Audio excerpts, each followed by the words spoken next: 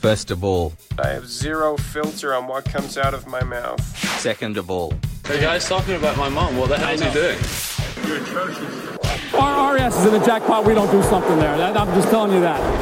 This is the CodeViolation podcast. Hi, this is Dominic Thiem, and I want you to listen to CodeViolation every time it's on because this is the only one they let me listen to when they kick me out the room. Hi, my name is Dominic Thiem, and even though I don't win majors, when I get kicked out the room, I listen to lots of podcasts, and I really like this one. Welcome to CodeViolation. My name is Dominic Thiem. Thank you and enjoy the show.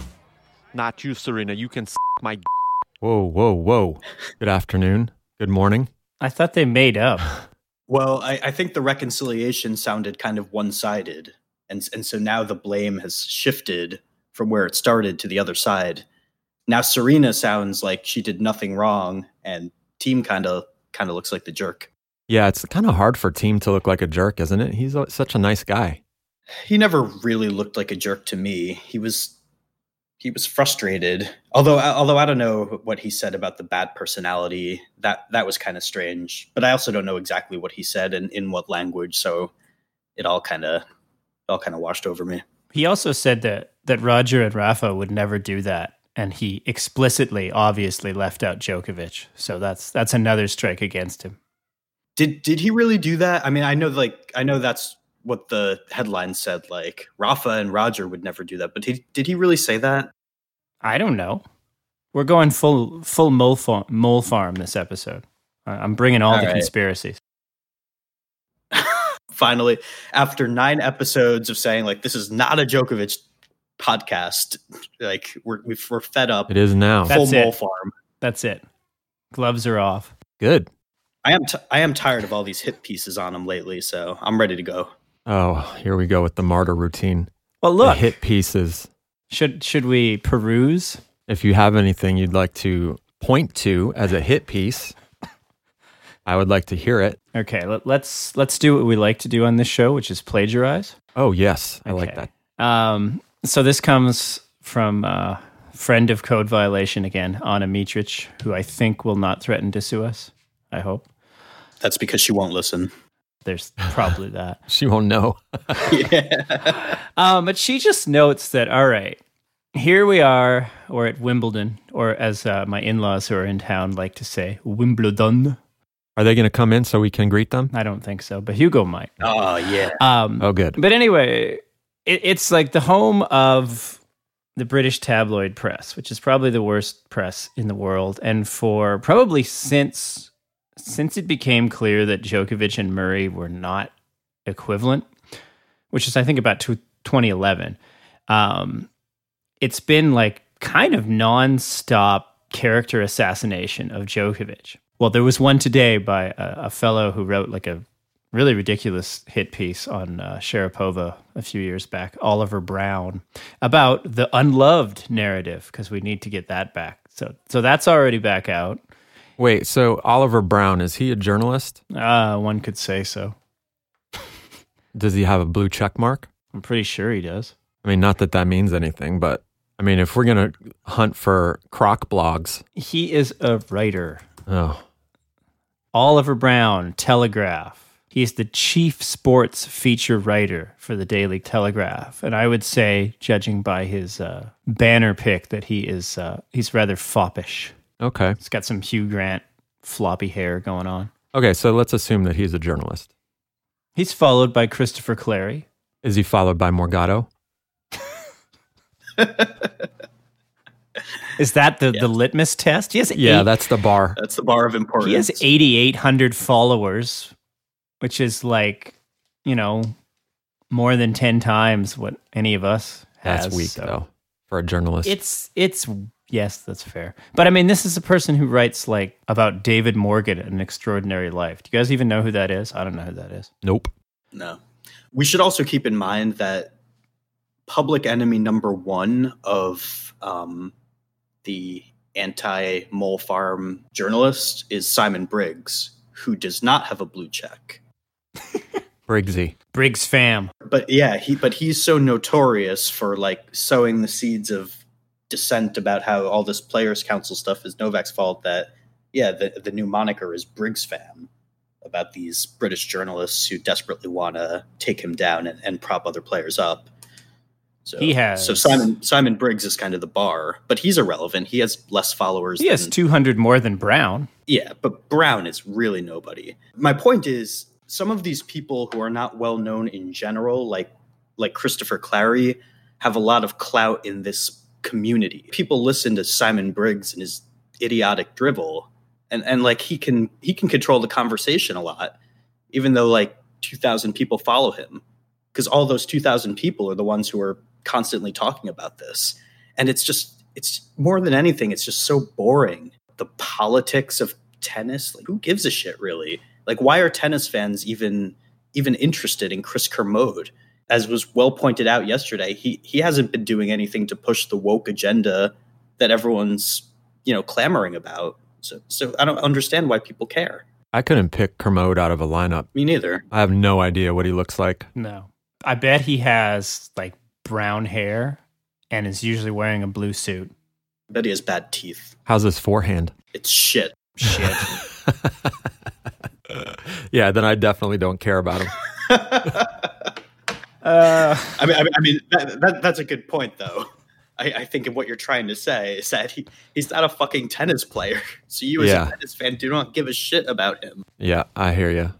I think Hugo just broke the door down. Hey, there he is. Yeah, my man. Hugo. Our first guest. He can't hear. Hugo, what you doing? Get him right up on that microphone. That's good stuff. Why are you here? I don't know. Can you go? No, because I'm going to talk to you. Hey, Hugo, where's your brother? He's doing Lego in the Lego tower. Oh, I was hoping he'd be working on that serve. Nope. No. Is that who we're talking to? Yeah, that's Matt. Matt is your name too, Yeah, Matt is my name too. Lord Matt, actually. Hey, Hugo, what's that on your shirt? It's a T-Rex. Oh, a T-Rex. It's a T-Rex. Yeah. Oh, reptile. Probably a T-Rex. Figures. Yeah. Like dinosaurs, This is Phil's least favorite part of having the cameras on, is because now this really humanizes Chris. I don't have this screen up when you guys have cameras He's on. not looking. Oh, it's too bad. He's a good-looking kid. You should say hi to your nephew. No, I've seen him. He's a good-looking kid. I don't need to see it now. Don't. You're going to mess up. Hello. Okay, Hugo, Mammy is calling you. Hugo. All right. See you, Hugo. I see you later. Step in. Take it early. Take the ball early.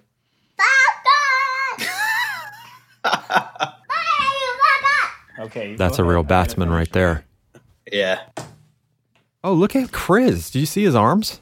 Chris looks like he's got some pump going on in those biceps. Really? Yeah. Should I take a look?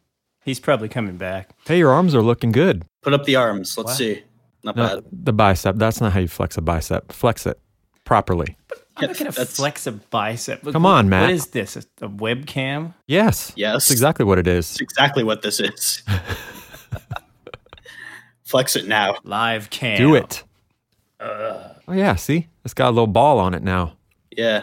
Now, Corey, flex your delt. No. Do you know what a delt is? No, I'm not flexing my delt. I don't know what a delt is. Look at that. Aww.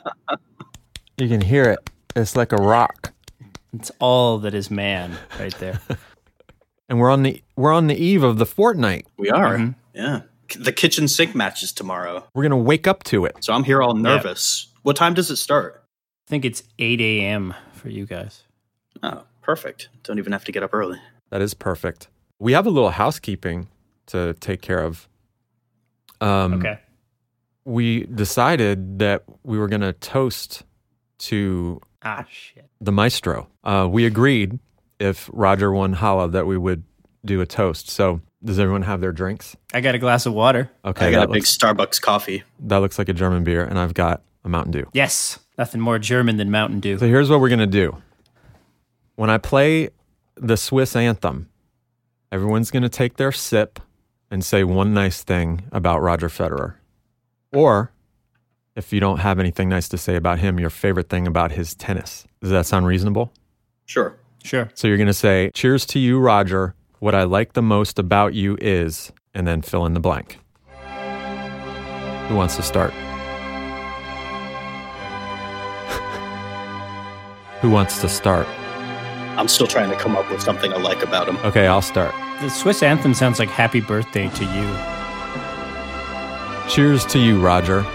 What I like the most about you is your sophistication and class. Ugh. Gross. The anthem's going to run out. Okay. Cheers to you, Roger. What I like the most about you is having Mirka in the box, smirking or staring at her phone, and just generally being kind of like indifferent to it all, which I really respect. Big finish, Phil. Here's to you, Roger. What I like most about you is your slice into the midcourt. You can almost feel the passing shot coming. Yep. Yep. Well done, gentlemen. Roger, you're a champion, but most importantly, you're all class. Thank you. Thank you. All right, that was successful. Now, for the other champion, Ash Barty, she became the new number one after her big win in, Birmingham, Alabama? Yes. They have nice grass courts there. So we're going to salute her as well. Mm-hmm. Ash Barty, the new world number one and a champion, like Ostapenko. This anthem is definitely better than the Swiss one. Of course it is. Yeah, it moves along. I think she's going to win Wimbledon. You think so? Yeah, that's kind of where my head is at with her. Barty or Penko? She's in the quarter of death. Barty. Yeah, Barty's not going to win Wimbledon. I think it could be Keys, which I know is strange coming from me. So you're not trolling us when you say that? No, I've got a thing. I have something prepared, sort of. Well, let's hear it. From Osaka. So Osaka, who's, being her self-deprecating sort of self, kind of, is talking about how she doesn't really know how to play on grass. And she was doing a practice set with Keys. And I think this is from today. She said she is Keys in this case. She was serving, and I don't think I'm a bad returner, but I would hit a return right at her feet, and she would hit a winner off of that. I was like, this isn't right. I wasn't doing anything wrong, but she was killing me 3-0 in like 7 minutes. I came back from that, but the first 7 minutes were terrible. So she's talking about Keys here. Then she says, I know I wasn't doing anything wrong, but she was just blowing me away. I don't think I've done that to anybody before. That level of talent to me is crazy. I don't know how other people see me from the other side of the net, but that's what I was processing when I was hitting with her. I was hitting with her, and I was thinking, she's so talented. She was doing stuff that's so impossible to do, and she's doing it so easily, and it's such a natural thing for her. I was thinking, in essence, for me, people say that I'm talented, but when I was winning the Grand Slams, like this was a long time ago, it was because I was working hard. So I'm not a naturally talented person. I don't think I'm a naturally talented person. I think I'm supposed to be a hard worker. And that's what I learned from hitting with her today. Oh, what's her problem? I thought that was really strange. But wow. She sounds like she's having a little crisis of confidence. No, it doesn't. It sounds like she has her typical lack of self-awareness. That might not be real lack of self-awareness. It sounds like she's just saying stuff that's usually not glowing about herself. Gamesmanship? No, I don't think it's gamesmanship. I don't believe in the concept of gamesmanship. What does that even mean? What's an example of real gamesmanship that you would call Novak Djokovic? Well, besides him, like real, legitimate, non-cheating players. Like when Monfils plays possum for 3 or 4 games, so that the opponent might think he's hurt, or just might be questioning him, and then he goes crazy. Yeah, he'll like limp around and act like he can't breathe. Well, with Monfils, I think there's long stretches where he actually can't breathe, but I agree. Like he does all sorts of nonsense. If that's gamesmanship, then I don't have any problem with gamesmanship. You have a long, brutal match, and if you want to take some time during games to, look like you're tired or be tired or just act however, whether it's for your own benefit or to let your opponent see it or whatever. I mean, I don't care. No opponent should get distracted by that, or no one should be offended by that. Like, that's totally in bounds, I think. Oh, absolutely. When I said gamesmanship, I didn't mean it with a negative connotation, because I think it's something that everyone has something that they do to get at some sort of mental advantage, or even if it's just perceived. Well, Federer doesn't. Not really. Never. He would never take, say, a long bathroom break after a first set that he lost to Davydenko in the Australian Open in 2010. No. Never. Or a medical timeout in the 2017 Australian Open against Stan. But these are examples that people mine for over the course of 20-year careers. But if you wanted me to say the real thing that I like most about Roger is, like, he makes the least of a fuss of the top players on court. He doesn't do a lot of stuff that makes people raise an eyebrow. He just kind of goes out and plays. Gets a little bit pissy, but like there's no real gamesmanship. I don't really care about players that do it, but Rafa, for example, when he's lawnmowering in his opponent's faces, or Novak when he keels over and pretends to die against Murray. It's just stuff you don't really see from Roger. Anderson when he's cheering the unforced errors. Come on. Anderson I think that's entirely for himself. And it's almost like, it's almost pathetic in a way to watch. But I don't think you can call it gamesmanship if it's not designed to affect your opponent, if it's only designed to help you. Right. I agree with that. That's true. And apparently it doesn't even work. There was a paper, people were studying these psychological tricks that people can apparently use, and there's no real evidence that pumping yourself up artificially has any effect whatsoever. Matt. Yes. Matt. Yes. Remember when we talked about the peas before we went on the air? What, psychologically? That's not even a pee. There was a couple peas in there. Oh, pumping. Yeah. Oh, so how does my mic sound? My new mic. I can't tell the difference. Oh, it sounds fantastic.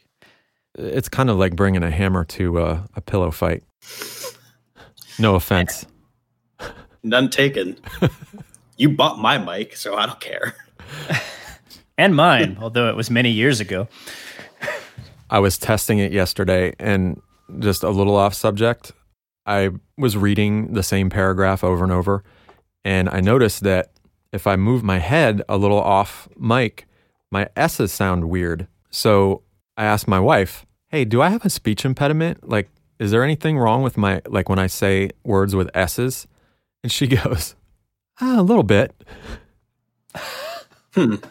So 45 years on this earth. Okay. And it took me getting this microphone to realize that there's a problem with my S's. What is the problem with your S's? They sound weird. They sound a little lispy from time to time. Apparently. So what are we talking about now? Kyrgios? Oh, no. Let's talk about Nick.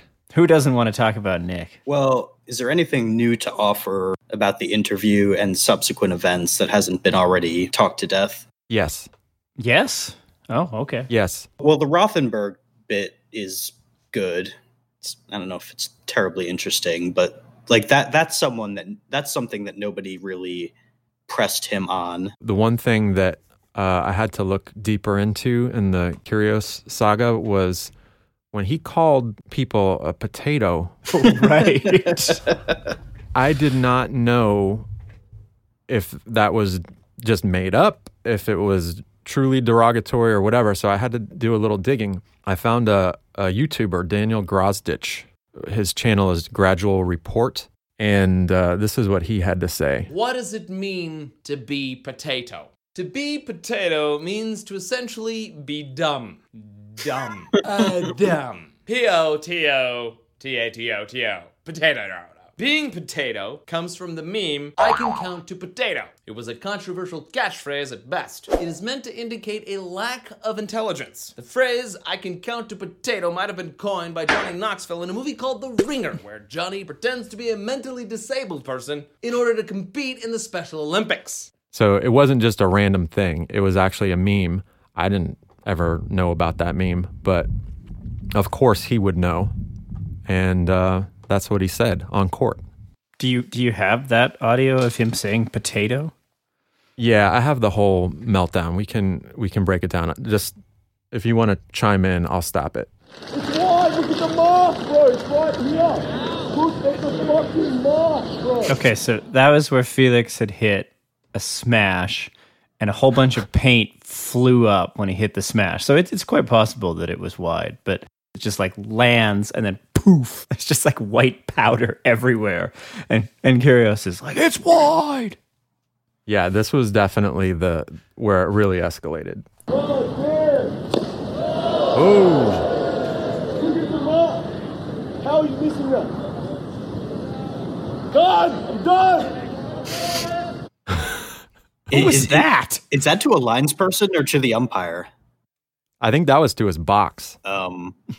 He doesn't have a box. Well, he has that guy with the translucent glasses. Yeah, he has one dude and sometimes his mom. Yeah. Poor mother.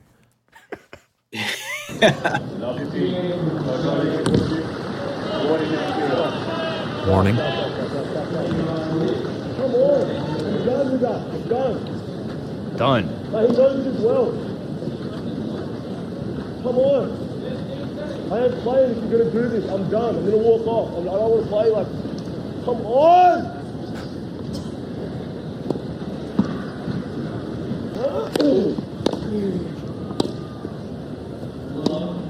That's a shot! I don't know what that was. It's a joke, whatever it was. Oh, yeah. He like hate struck the ball a couple times, won the point, and then said something else. So he's still going, and this is where it gets good. Oh, man.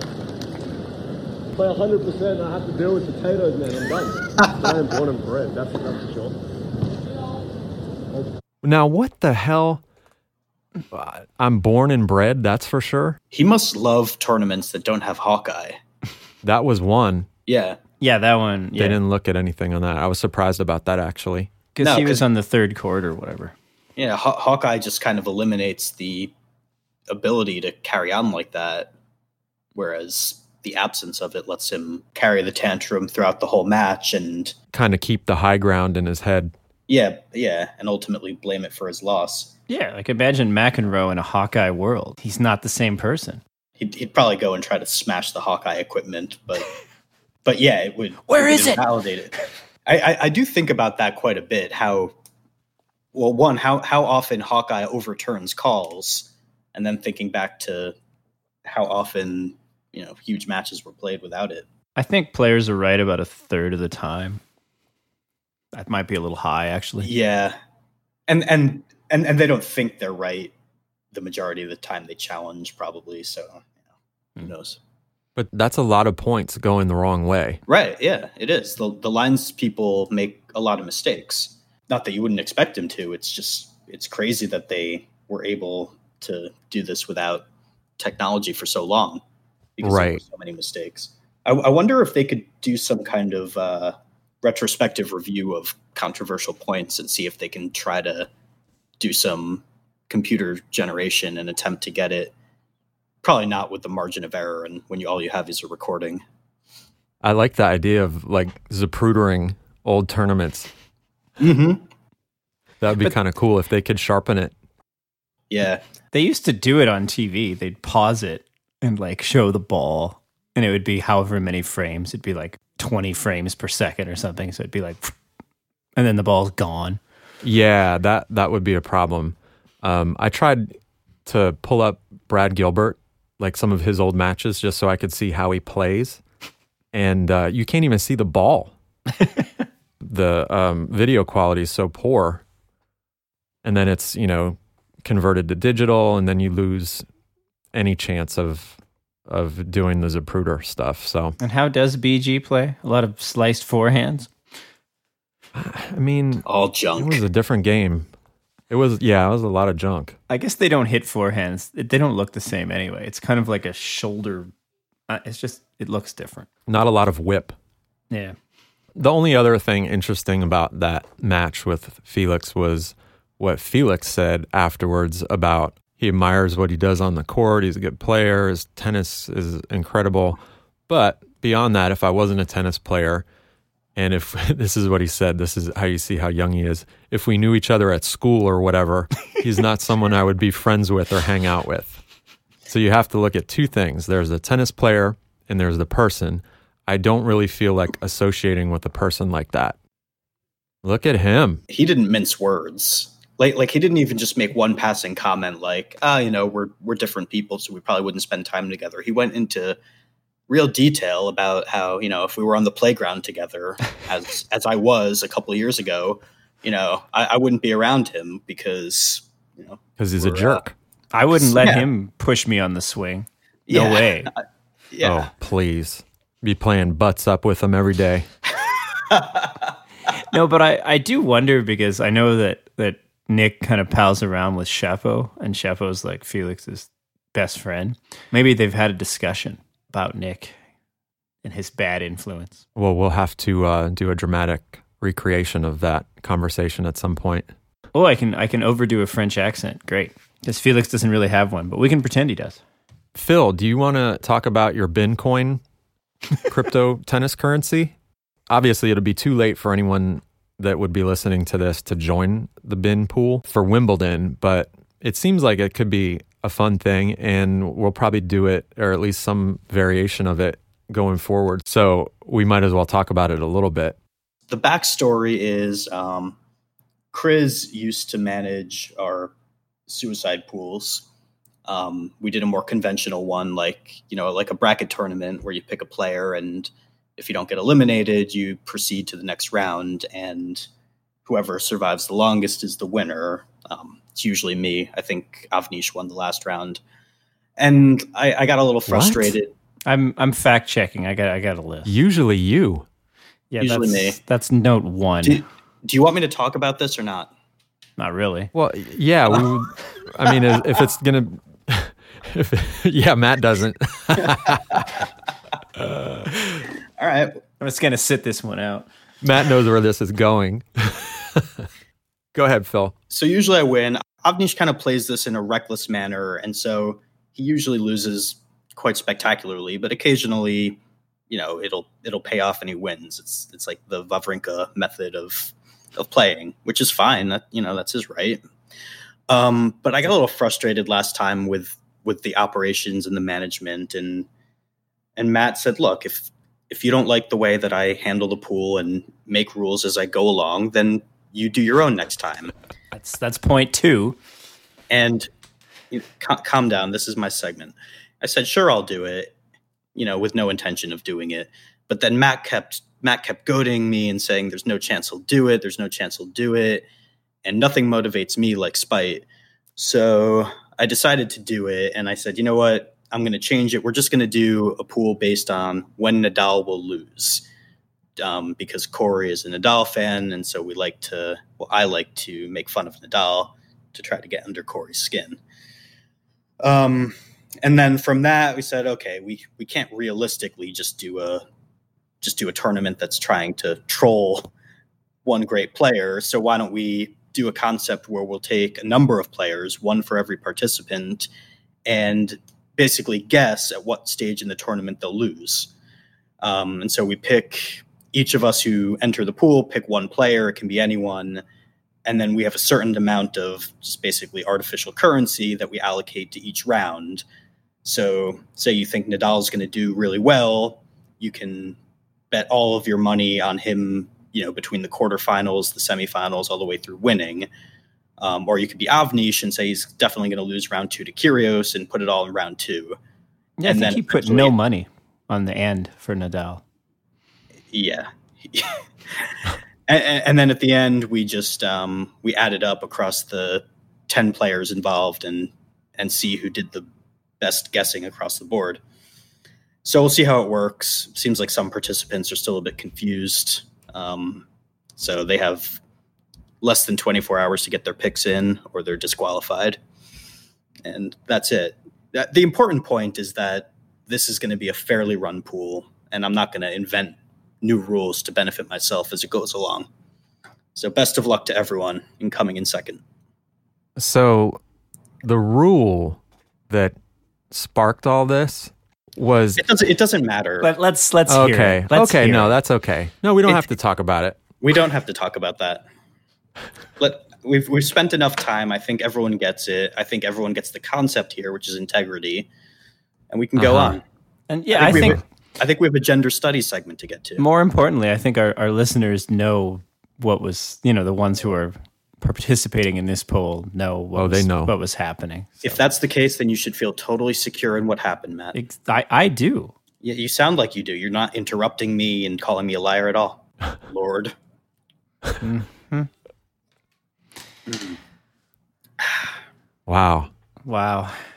It's a minor miracle that we survived that fairly run pool. I should have had I should have had the screen up when I was doing this. I would have liked to see your face as I was describing it.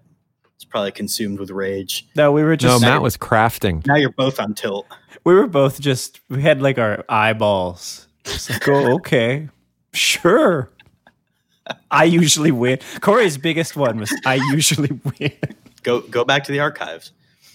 Okay. It's all right there. It is. It's all saved. It's all saved. Uh-huh.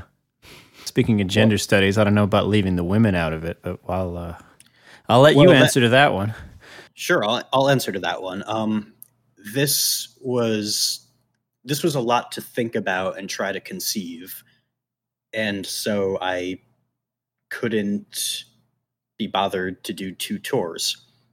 And if you want to say that I should have done the women instead of the men, that's fine. It's one or the other. I could have done doubles. I could have done anything. I did the ATP because I think there's more. I mean, the real goal here is to create scenes and strife. And I think that's more likely to happen on the ATP side with Kyrgios in the mix. And there's just a lot more vitriol between the big 4 fans and all that. So I just think the ATP side lends itself to more anger and hostility. So I chose that. But I do think that this, the way that you're running this, I can't believe we're talking about this segment that like 5 people will even understand, but whatever. I think the way that you're running it, it wouldn't have worked as well for the French either, because like whoever went big on Nadal was going to win. Like it was kind of, there's a lot more volatility to this one. Well, it would have been fine. I think it would have been fine with the French Open because, I mean, there would have just been one. I mean, Nadal would have basically been Mannarino in Wimbledon. So, everyone bets the same on Nadal wins. They all neutralize each other. But then there's variability with the rest of them. Yeah, you gotta hit on one of the other middle of the pack players and try and figure out when they're going out. Avnish would probably have had Nadal going out in the 4th round. Avnish said that Federer was going to beat Nadal. Oh, that's right. That's how he won the pool, actually. Oh. Right. Which is all you need to know about Avnish winning a single tournament. Avnish. So I have some odds. Novak is plus 135. That's Novak Djokovic, not the other Novak. Dennis Novak. Yeah. Federer plus 300. Rafa plus 550. The Greek plus 1600. Felix plus 2500 along with his countryman Milos. Sasha Zverev is plus 2800. Dominic Thiem is plus 2800 and Cilic is plus 2800. So that's the first crop there. Then it starts to get progressively weirder. Kevin Anderson and Nick Kyrgios both have the same odds to win Wimbledon, plus 3,300. Seems like a good way to waste some money. And on the women's side, Ash Barty plus 500. Is that right? I don't know. It sounds like that might as well mean that they just threw some stuff in the air and watched where it landed. That is right. Angelique Kerber plus 800, Serena Williams plus 800, Karolina Pliskova plus 900, and Petra Kvitova plus 1,200. Osaka 1400, Simona Halep 1600. So there's not really a great consensus on the women's side or the men's side. Should be fun. Might be. Yeah, the women's side is it probably would have lent itself a little bit better to this type of tournament because there's a lot more parity, and there's already inherent volatility built in because it's best of 3 instead of best of 5. So combine those two factors, and really anything can happen when Serena's not in top form. Serena says she's in top form. She even said she wanted to play doubles with Murray. Yeah, but she's not in top form. It would be cool if she plays doubles with Murray, though. Serena just likes to say things, so I will believe it when I see it.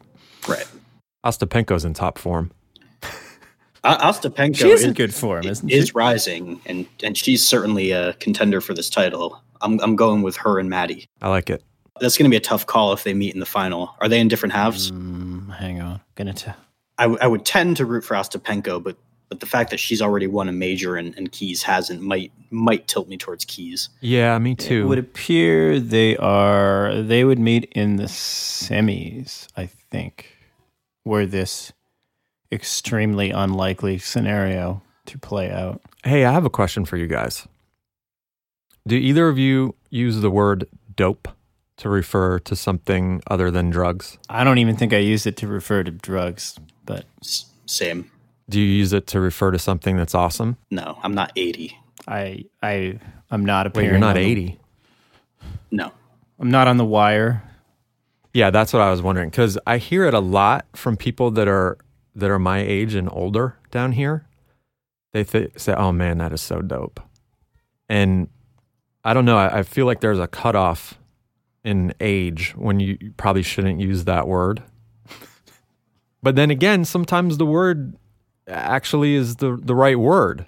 Like, you can't just go around saying everything's great, everything's cool, everything's awesome.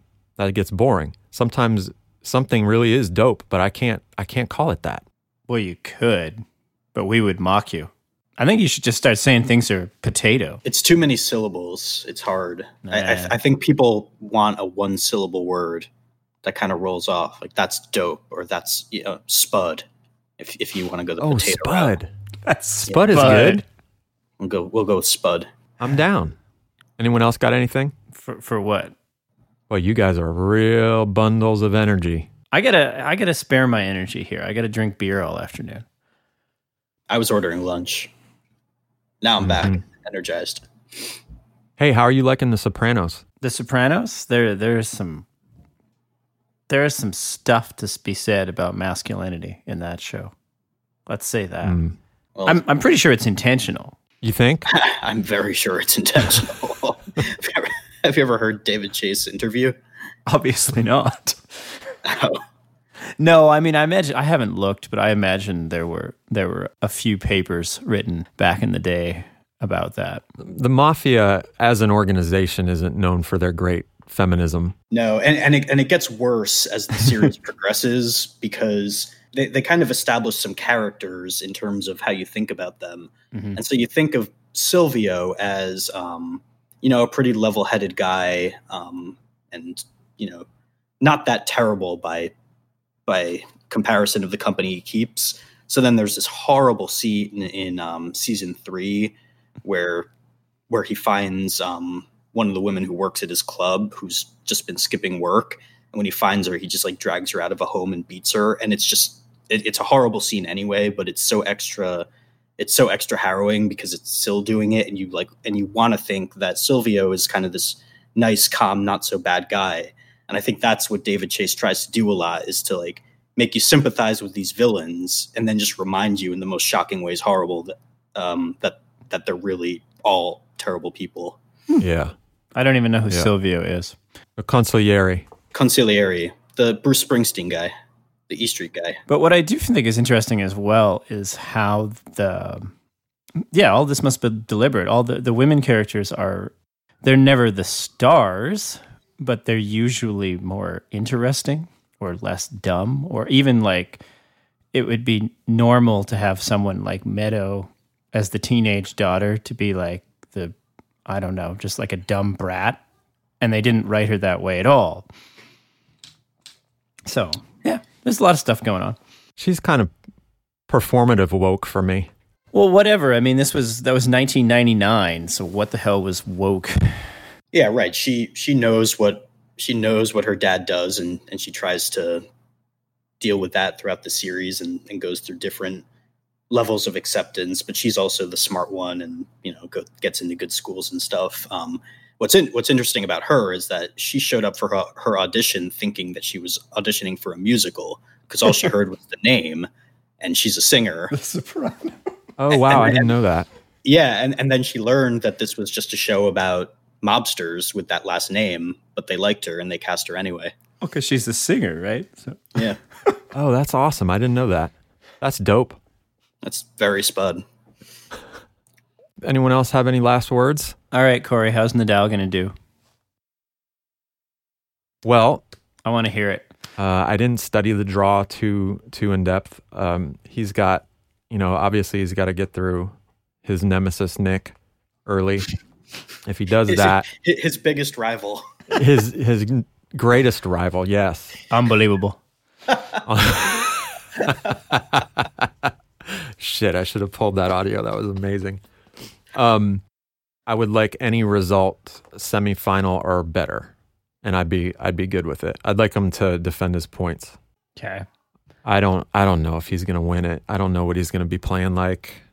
I'm just excited for him to to be out there. Well, if it emboldens you, Fernando is Fernando sent out a tweet 4 hours ago. Rafael Nadal will win Wimbledon. His improved serving will win Rafa many free points, and improved sharp and aggressive backhand will result in many winners. Maestro Federer, even with the cupcake draw, will fatigue over the fortnight, and Joker's Eye of the Tiger is gone. I am Fernando. Yeah. All right, I'm into it. But he's got Goran now.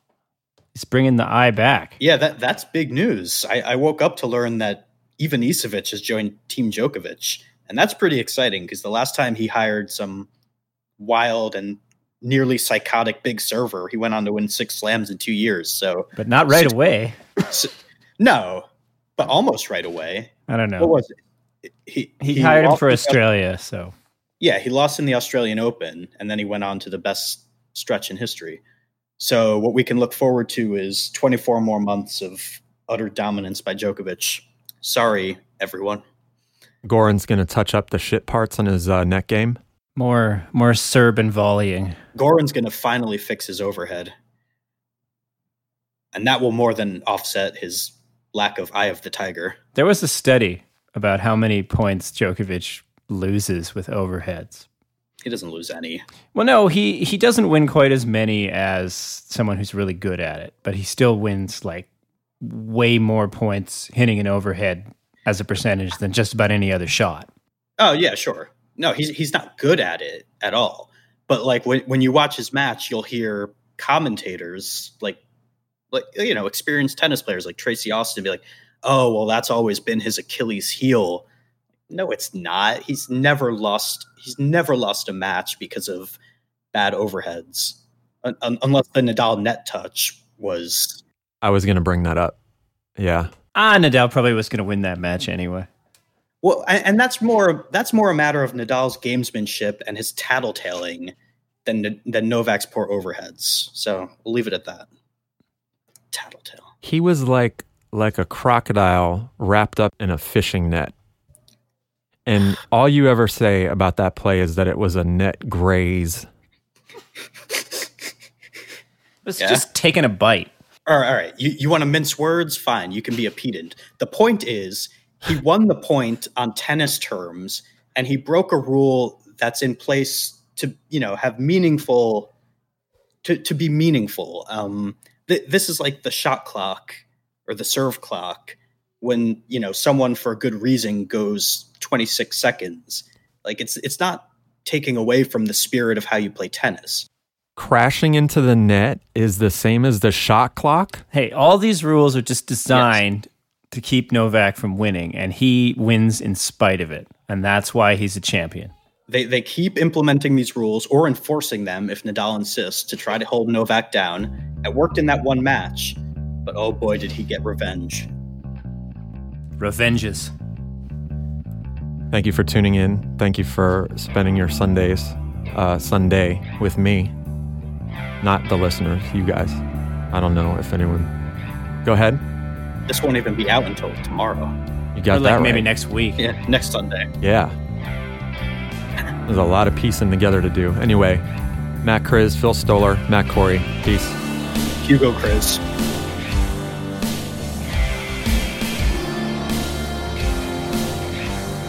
Nobody hang up yet. I.e. Phil.